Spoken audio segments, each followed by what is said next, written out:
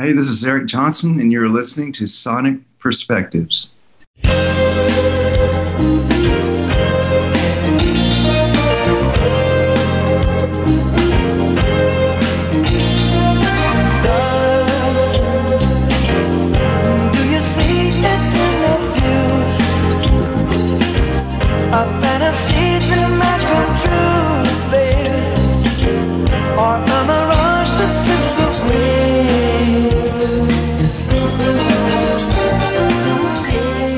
Hello, everyone, and welcome to another interview of Sonic Perspectives. Our guest today is a guitar player with an absolutely perfect tone, Mr. Eric Johnson. Eric, thank you so much for joining us. No, thank you, Rodrigo. Glad to be here. Yeah, it's my pleasure. So let's talk about not one, but two of your upcoming albums, The Book of Making and Yesterday Meets Today. 2 albums, 18 songs. It's a massive undertaking. Yeah, it was bits and pieces that were in my closet. There's 7 of the 18 are brand new pieces that I recorded from scratch just recently, but the other 11 were just bits and pieces that I had in my closet. And when I came home, in 2020, when all the COVID hit, and I just kind of I got these pieces out, thought, I'll overdub on this, I'll transfer that, I'll redo that, just kind of put it together.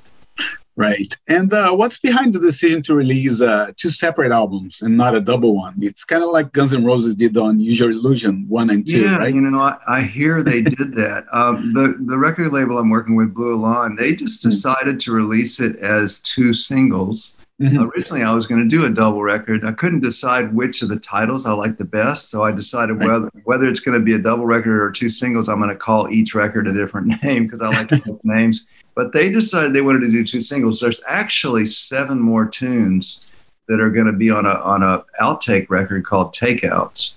Oh, okay. So I think that that third record with 7 tunes might be included. If somebody decided they wanted to buy both the single records, they might get this Takeout record as a bonus or something. I don't know. Excellent. And it's 7 new tracks or different versions of both? It's 7 tracks from this whole deal that I did, which I think most of them were old tracks that I overdubbed on. Oh, okay.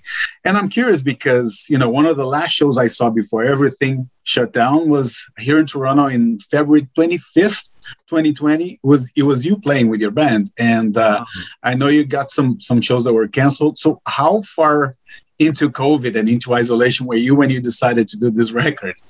Well, the tour, I had like 2 or 3 weeks of tour dates left in March of 2020, but they all got canceled. So I just came home from Florida. I think I did 1 or 2 dates in Florida, and then all the rest of the Florida dates got canceled. So we just came straight home. And at that time, everything was shut down. And I was like, well, okay, I'll just go to the studio by myself. And I kind of learned more about kind of engineering myself. But Kelly Donnelly, the engineer, also came in and helped me. But for the most part, I did a lot of it just sitting in here by myself for the first while. Mm. Yeah. And let me ask you about a few personal highlights of these albums. The first one being Soundtrack Live, which you already played live on a few tours, but now we get a finalized studio version, right? Right. Yeah, that's true. Yeah, that was a track. I think I cut that in the studio about 4 or 5 years ago. Okay. I never overdubbed all the parts.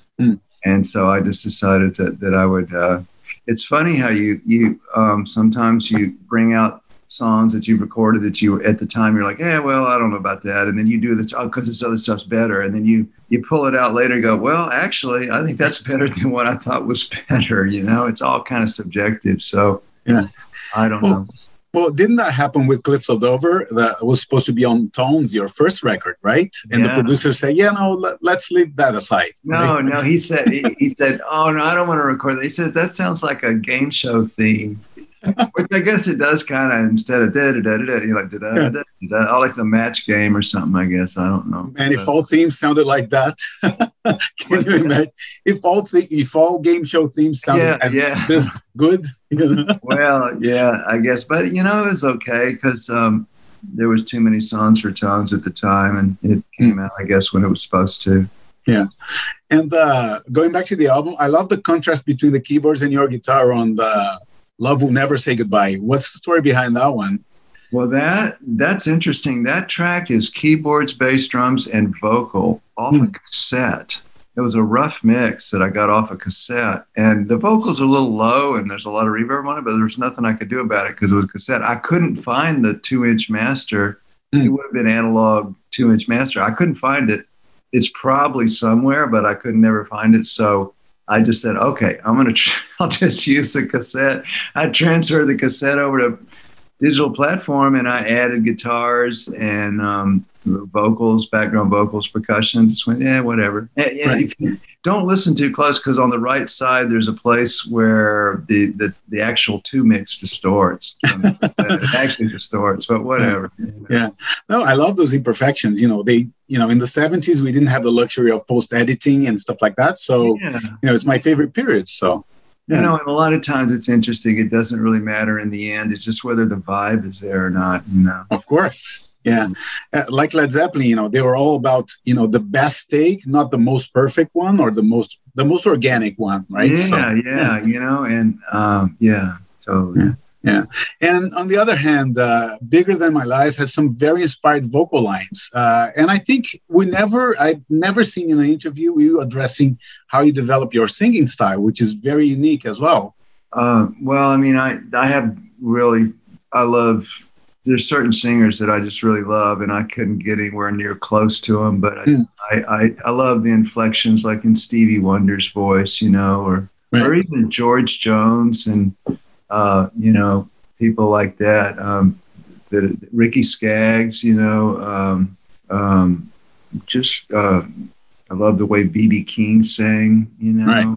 But I can't sing like those guys, but I do the best I can, I'm really not a singer. I'm able to kind of pull myself up on the rungs of the ladder and approach being a decent singer just because I know when it's good or when it's not. Right. But I wish I would love to, be like some of these guys, it's just like, wow, that's just awesome. Yeah, well, it takes a lot of courage, I guess, to, take on the microphone, because it'll be easy to just hide behind your guitar, right? But, you take that extra step and you go for it. So, I guess it could be all instrumental. And I don't know. I like all types of music, so I like to try to incorporate different things, Right. And for me, the most intriguing song of all those 2 albums is Maha, which has a Latin flavor and a crazy main riff. How did that one come together? That was just a jam. And it kind of started as a jam, and I just kind of kept messing with it till it kind of turned it. It's really, the structure is really not really like a normal song. It's more a jam. Yeah. But as I got into it and got into deciding what licks I wanted to play, I was like, I should get a percussionist in to play over the top of this, and do some neat stuff. And I had fun with that. And then I thought, I took this go down at classical guitar and tried to do a couple of flamenco licks and stuff. And just like, I kind of actually doing a little bit of that on this version of Cliffs that we're working on now too. So it's just fun. Yeah. Fun to include different stuff. Yeah, you mentioned that before we started the actual interview, but you're doing a Brazilian flavored sort of version of Cliffs of Dover, right? Yeah, it's just a little bit jazz Brazilian flavored. It's still Cliffs of Dover, but it'll be very different. And I don't know what people will think, but when John Steinman is the guitarist, he sent me a track of acoustic guitar and drums, and I just thought, well, that's worth me fooling with. So I've been having fun doing that recently, just overdubbing on it. Right. And the only guest on the album is a singer called Ariel on the song To Be Alive, right? Who else is playing on the album with you? Well, Roscoe Beck played bass, Kyle Brock played bass, Chris Marsh, and then of course Tom Breckline, Tommy Taylor, Kevin Hall. Who else is on it? Christopher Cross is on it. Maybe he's not singing. I guess he's not singing. He co-wrote a tune with me on it. Okay. That's probably most of who it is. Yeah. Right. And I read somewhere that you write on piano a lot. Do you notice a pattern of how a song comes out between writing on piano versus guitar, or not? Yeah, I think sometimes I'll get pinned into a certain structure on guitar because it's with the frets, whereas with the piano, I can kind of fan out my fingers and kind of check Right. out voicings and Hmm. kind of mess around with. And then if I transfer that to guitar, sometimes it has a little bit more of a unique approach to it guitaristically, you know. Right. Yeah. And what comes first when you're writing? Do you start with a solo and then wrap a song around it, or do you build the song and then you add a solo? What's the usual process? I usually build a song and then add a solo. Okay. Yeah. Except, Yeah. you know, maybe the exception would be Cliffs of Dover. Cliffs of Dover, I kind of wrote all those lead Mm. parts. They were kind of part of the song, I guess. Right. Yeah. And the impression I have is that nowadays you have complete artistic freedom and you can do an album if and when you want. Is that a fair assumption? And when did you first realize that was the case, if that's the case? Well, I think it just went more and more and more that way, and it's like you get all these benefits of doing that, you know. Mm. But I don't know if it's all benefit, you know, because I was watching a clip this morning of Chas Chandler and Eddie Kramer talking about when Jimi Hendrix did "When Christ Mary," Mm. and I just thought, you know, there's something valuable and justifiable about it. They said, well, we were in the studio, we had a 4-hour block of time. We had 20 minutes left. They had was 20 minutes left, and Jimmy pulls out this song. Well, I got this song here. The chord changes. Let's go in. Let's just do it. And they just read it off. Bam. And he said, I got a guitar part. He overdubbed 2 guitars on the original guitar and did the vocal. His vocal went down the same time the lead went down, same track. They spent Wow. 20, hardly over 20 minutes doing that whole tune because they had to.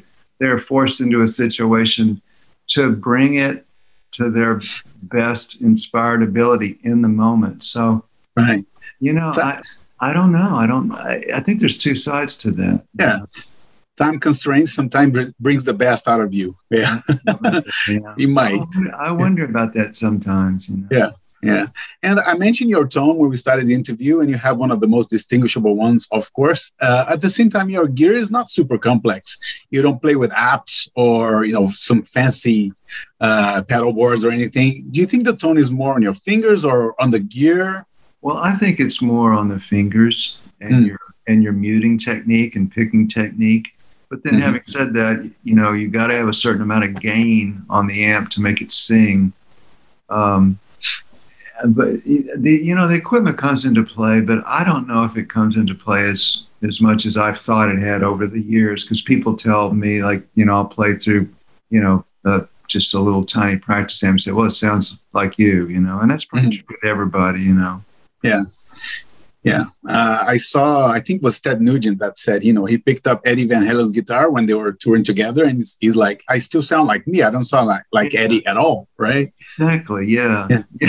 That same thing happened to me on one of the last Hendrix tours a few years ago. I picked up Joe Satriani's rig and it just sounded like me. I mean, and I didn't change any of the controls or anything, you know, it just, Yeah. And speaking of tone, I need to ask about 2 musicians you influenced who also have great tones, Eric Gales and Joe Bonamassa. What's it like for you to notice you're influencing guys like that? I mean, you know, super excellent guys in what they do, right? Yeah, well, it's an honor. Both those cats are great. I know both those guys and they're sweethearts. And Eric Gales, he's a monster. Insane, right? Yeah. And, he's a great guy too. He's just a sweet guy. Yeah. And, I wish both those guys all the best. Yeah. At the same time, I don't know if you noticed this, but a lot of metal fans enjoy your work. You see me here wearing a Black Sabbath shirt. I'm a metalhead, but I love what you do. So to what do you credit that?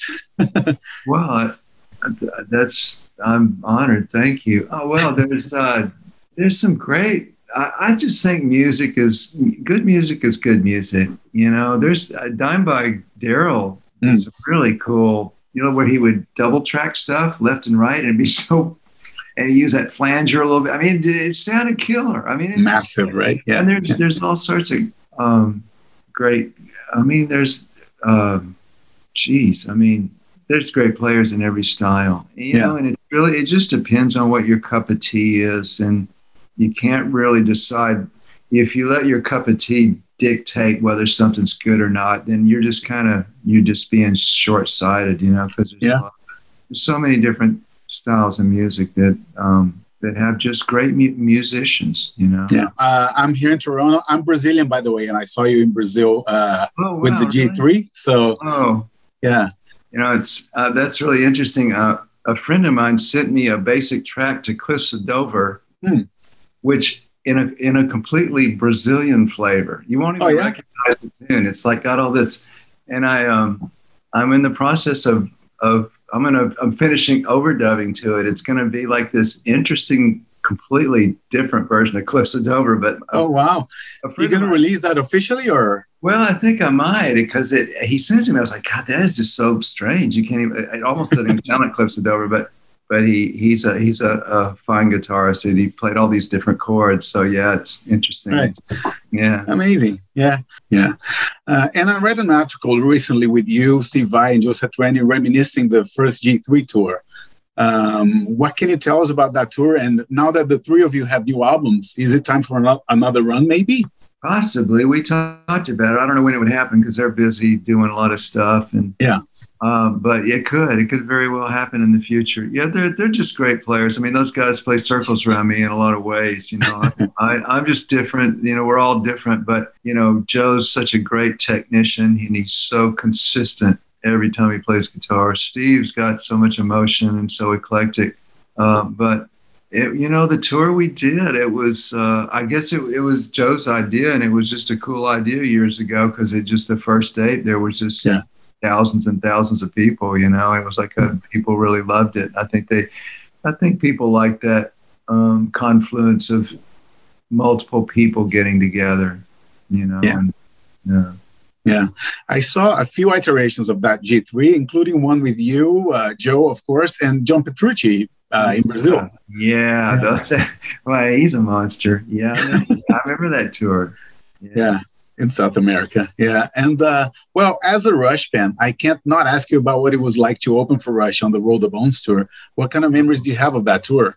That was great. They were so nice to us. We had just spent 2 months in Europe, and we landed in New York, and we were trashed, and we were on our way home, and we were literally like we just got to the airport, and we got a call from their manager saying, "Hey, do you guys want to do a 6-week tour of Rush?" And said, "Well, sure. When's it start?" I said, "Oh, tomorrow." Jesus. We had to we never got to go home. We did, but so we just went straight on the road in, but they were very sweet, very, very wonderful. Right. Alex, I guess I saw Alex on the tour in Toronto. I saw Alex when I was in Toronto that last time I was out playing, and we had dinner together and visited. And oh, cool. Yeah, I saw a picture of you, Alex, and Joe Satriani at Massey Hall here in Toronto. Yeah. Was there any discussion about you guys playing together and maybe doing a YYZ, while you're touring the G3? That would have been awesome. Oh, well, that would have been great. That was just, I was playing a show with Joe, and Alex came out the show, and Alex said, "Hey, can I meet Joe?" And I said, "Oh yeah, sure." And so I took him back to meet Joe. Joe was like, they were both like really happy to meet each other. Right. Awesome. And I have a few questions from some of your fans, if you don't mind. The first one is about one of your most iconic solos, which is "Lonely in the Night," one of my personal favorites. Yeah. What memories do you have about recording that solo? And also, it was written by Vince Mariani, whom we lost recently, right? Yeah. It's hard for me to talk about that right now. That's okay. But okay. He's a very close friend of mine. Mm-hmm. Yeah. I mean, a lot of people, that's their favorite song that I ever did, and he wrote it. He wrote that whole song. Yeah. He wrote a lot of great songs. Mm-hmm. Sorry for your loss, man. I'm really sorry about that. Yeah. And well, another question I have is about the original recording of Venus Reprise, because it goes on forever and there's that fade out. How long did it go after you faded that out? Probably another 2 or 3 minutes, but I probably made too many mistakes to not fade it out. Actually, I have lyrics to that. It's supposed to be a song. but I never could get the vocal right. So I said, let's just put it out as an instrumental. Okay, but do you still keep that demo and outtakes from that album, because people would love to hear that? Yeah, I should. That's one that I probably should redo and put the vocal in it. Oh, yeah, there you go. It's actually better with the vocal in it. Mm-hmm. But it was towards the end of the recording the record, and I was so burnt out, and I just like, let's just use that and we're done, you know. Fair enough. Yeah. Well, before I let you go, back to the two albums, The Book of Making and Yesterday Meets Today. They'll come out on July 29th. You only have tour dates in 2023 from what I saw. Can we expect more tour dates to be announced anytime soon or not? Oh yeah, we'll be doing we're gonna do a couple of long tours, I think. Okay. When can we expect some kind of announcement for that? Next couple of weeks? Yeah, I didn't know that. I was thinking maybe they were already up, but I guess not yet. I haven't seen it at least. But anyway, I'll look forward to that. And thank you so much for the interview, man. All the best with the new albums and the tour. Thank you so much. It's been a pleasure talking to you. Likewise. Take care. You take care too. Bye-bye. Bye.